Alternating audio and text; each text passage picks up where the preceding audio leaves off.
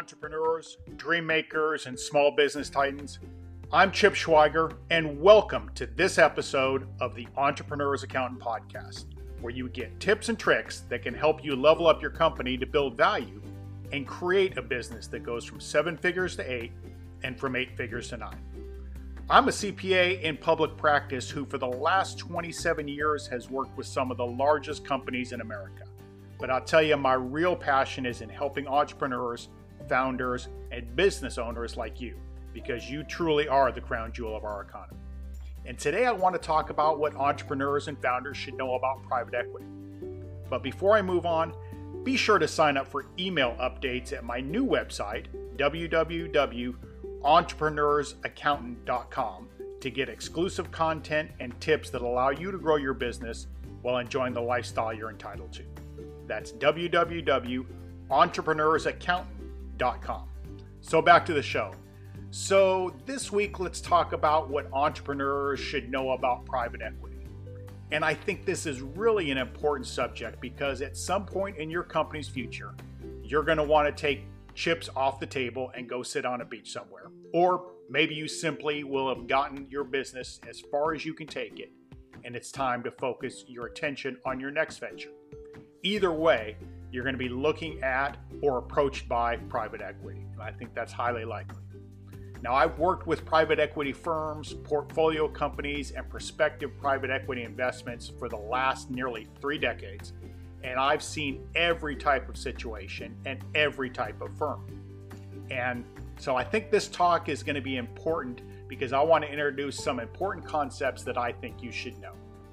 Now, before we get started, let's address something right out of the box. There's a common misconception that private equity firms are only interested in taking advantage of companies and turning their investments around for a profit as quickly as possible. And like any sweeping stereotype or myth, this is true in some cases. It just is. But while there's unscrupulous PE investors that do exist, this zero-sum view of the industry is pretty much out of touch with reality. Now, I've talked before about financial buyers whose main goal it is to buy companies and fix them or combine them with other companies and then resell the whole thing at a profit. Not necessarily unscrupulous if you understand that that's their goal and understand that that's the way their business model works. But it also doesn't help with this myth. The reality is that in most cases, private equity firms have the same interests as the portfolio companies they acquire: efficient and sustainable business growth. At its core, the private equity ecosystem has investors who want a return, and the funds and private equity firms have the job of creating those returns. This is why the PE industry, as we call it, isn't just a boon to the companies themselves. It's a powerful engine of economic growth, particularly during an economic downturn like the one that we're currently battling and trying to get ourselves out of. And they have the capital to do it. At the beginning of 2020, right when the beginning of the pandemic started, private equity firms had a record $1.5 trillion, that's trillion with a T, of capital ready for investment, sitting on the sidelines ready to go. As companies continue to struggle with drastically reduced cash flows and uncertain recovery prospects, PE firms are uniquely positioned to offer them crucial support. So talk to experts in the field of private equity, and they'll tell you that there's strong proof that the private equity industry played an important role in getting the U.S. economy going again as we came out of the Great Recession. The facts are clear on this. I believe, and we already are starting to see this, that this will be the case again as we come out of this pandemic. So, 3 important takeaways for you related to private equity from my experience working in the ecosystem. Number 1, private equity helps companies navigate through economic crisis. And here's the facts on that. Private equity-backed companies don't just outperform other businesses over time, they're also better equipped to handle an economic shock like the one caused by COVID-19. Now, according to a 2017 paper published by the National Bureau of Economic Research, companies that had private equity support during the Great Recession maintained their investments at a rate of 5 to 6% higher than those that didn't. Private equity companies were also better able to attract lenders, while the cost of servicing their debt was lower. And I've talked before about the value of having your debt load be manageable. So another fact, during the Great Recession, private equity-backed companies saw an 8% increase in market share over other companies, as well as greater growth in their stock of assets in the years after the crisis, which helped them recover much more quickly. And here's where it really makes a difference. During COVID-19, many private equity firms tightened their focus on supporting existing portfolio companies and their thousands of employees with cash flow projections, assistance on safety, logistics, and human capital, and the development of a post-pandemic recovery plan. Now, the goal here seems to be to ensure that portfolio companies come out of the pandemic stronger and better able to adapt to a new environment, whatever that looks like. Number 2, private equity firms and portfolio companies are on the same team. And this is really an important point to hammer home. Although some founders are wary of private equity firms, and I get it, most firms are built around healthy relationships with their portfolio companies. Business owners really have a strong desire to sell to those private equity firms that they believe are going to respect the business that they built. And it makes perfect sense. You spent your life's work building a business that's not only given you a good living, but also something that you take great personal pride in. Well, private equity understands that.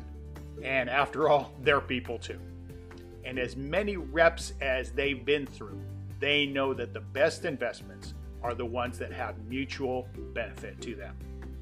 After all, not all investments are in the stratospheric, $100 million range that we hear about and read about.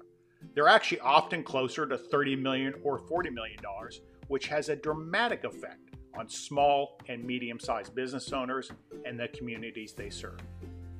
Another way to think about this is that when private equity and portfolio companies flourish, the private equity firms themselves also flourish. And this is why so many private equity firms want business owners to stay, at least for a while, and want them to maintain equity in the business so that they have skin in the game. Decades of data demonstrate that private equity firms can help portfolio companies outperform their competitors, which means they can improve the overall prospects for a quick and robust economic recovery. And look, the most successful private equity firms are capable of supporting their portfolio companies with more than just cash. They're partners who help companies use their resources more wisely, improve their cultures, rationalize their processes, and develop their leadership. Number 3, private equity is a vital part of the economy and the capital markets. So between 1998 and 2017, job growth that is, for all businesses in the United States was 24.7%. But the number of jobs created by private equity-backed businesses increased by almost 60% over the same time period. The difference in sales over this time period was even more dramatic. Just under 27% of all U.S. businesses saw sales increases, but over 103% of private equity businesses saw sales increases. I think it's pretty clear that private equity is a critical sector of the economy. And that really goes against the myth that I spoke about before, that private equity firms are somehow in it to simply buy companies and sell them off in pieces to make money. In my experience, that's just not the case. Contrary to the all too common view that private equity firms take over companies and immediately sell them to make a quick buck, the evidence actually demonstrates that they actually focus on sustainable business development. Now, I regularly attend a private equity breakfast once a month with private equity firms, service providers, and companies interested in the private equity environment. It's a kind of private equity college fair, if you will, served over breakfast with coffee and orange juice and the whole thing. Well, lately it's been over a webcast, but you get the point. And one thing that I hear at these private equity breakfasts is from almost every firm that presents is that these firms are interested in long-term investments. The hold periods have gotten longer before selling, and in many cases, private equity funds make investments into a company with no intention of ever selling. Private equity really has become an alternative, long-term investment strategy for so many family offices and wealthy investors. Buy it, fix what needs to be fixed, and then hold it for long-term gains and dividend income.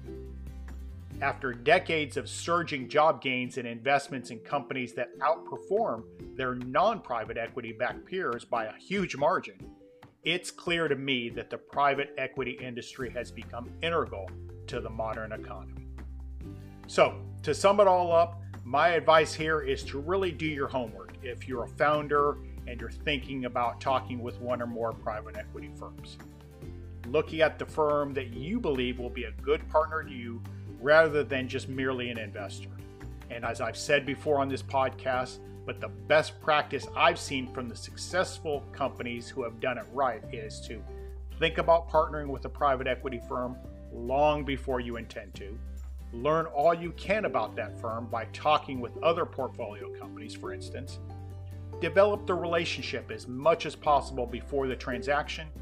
Get your books in order and your books and records in order, and you've heard me say that before.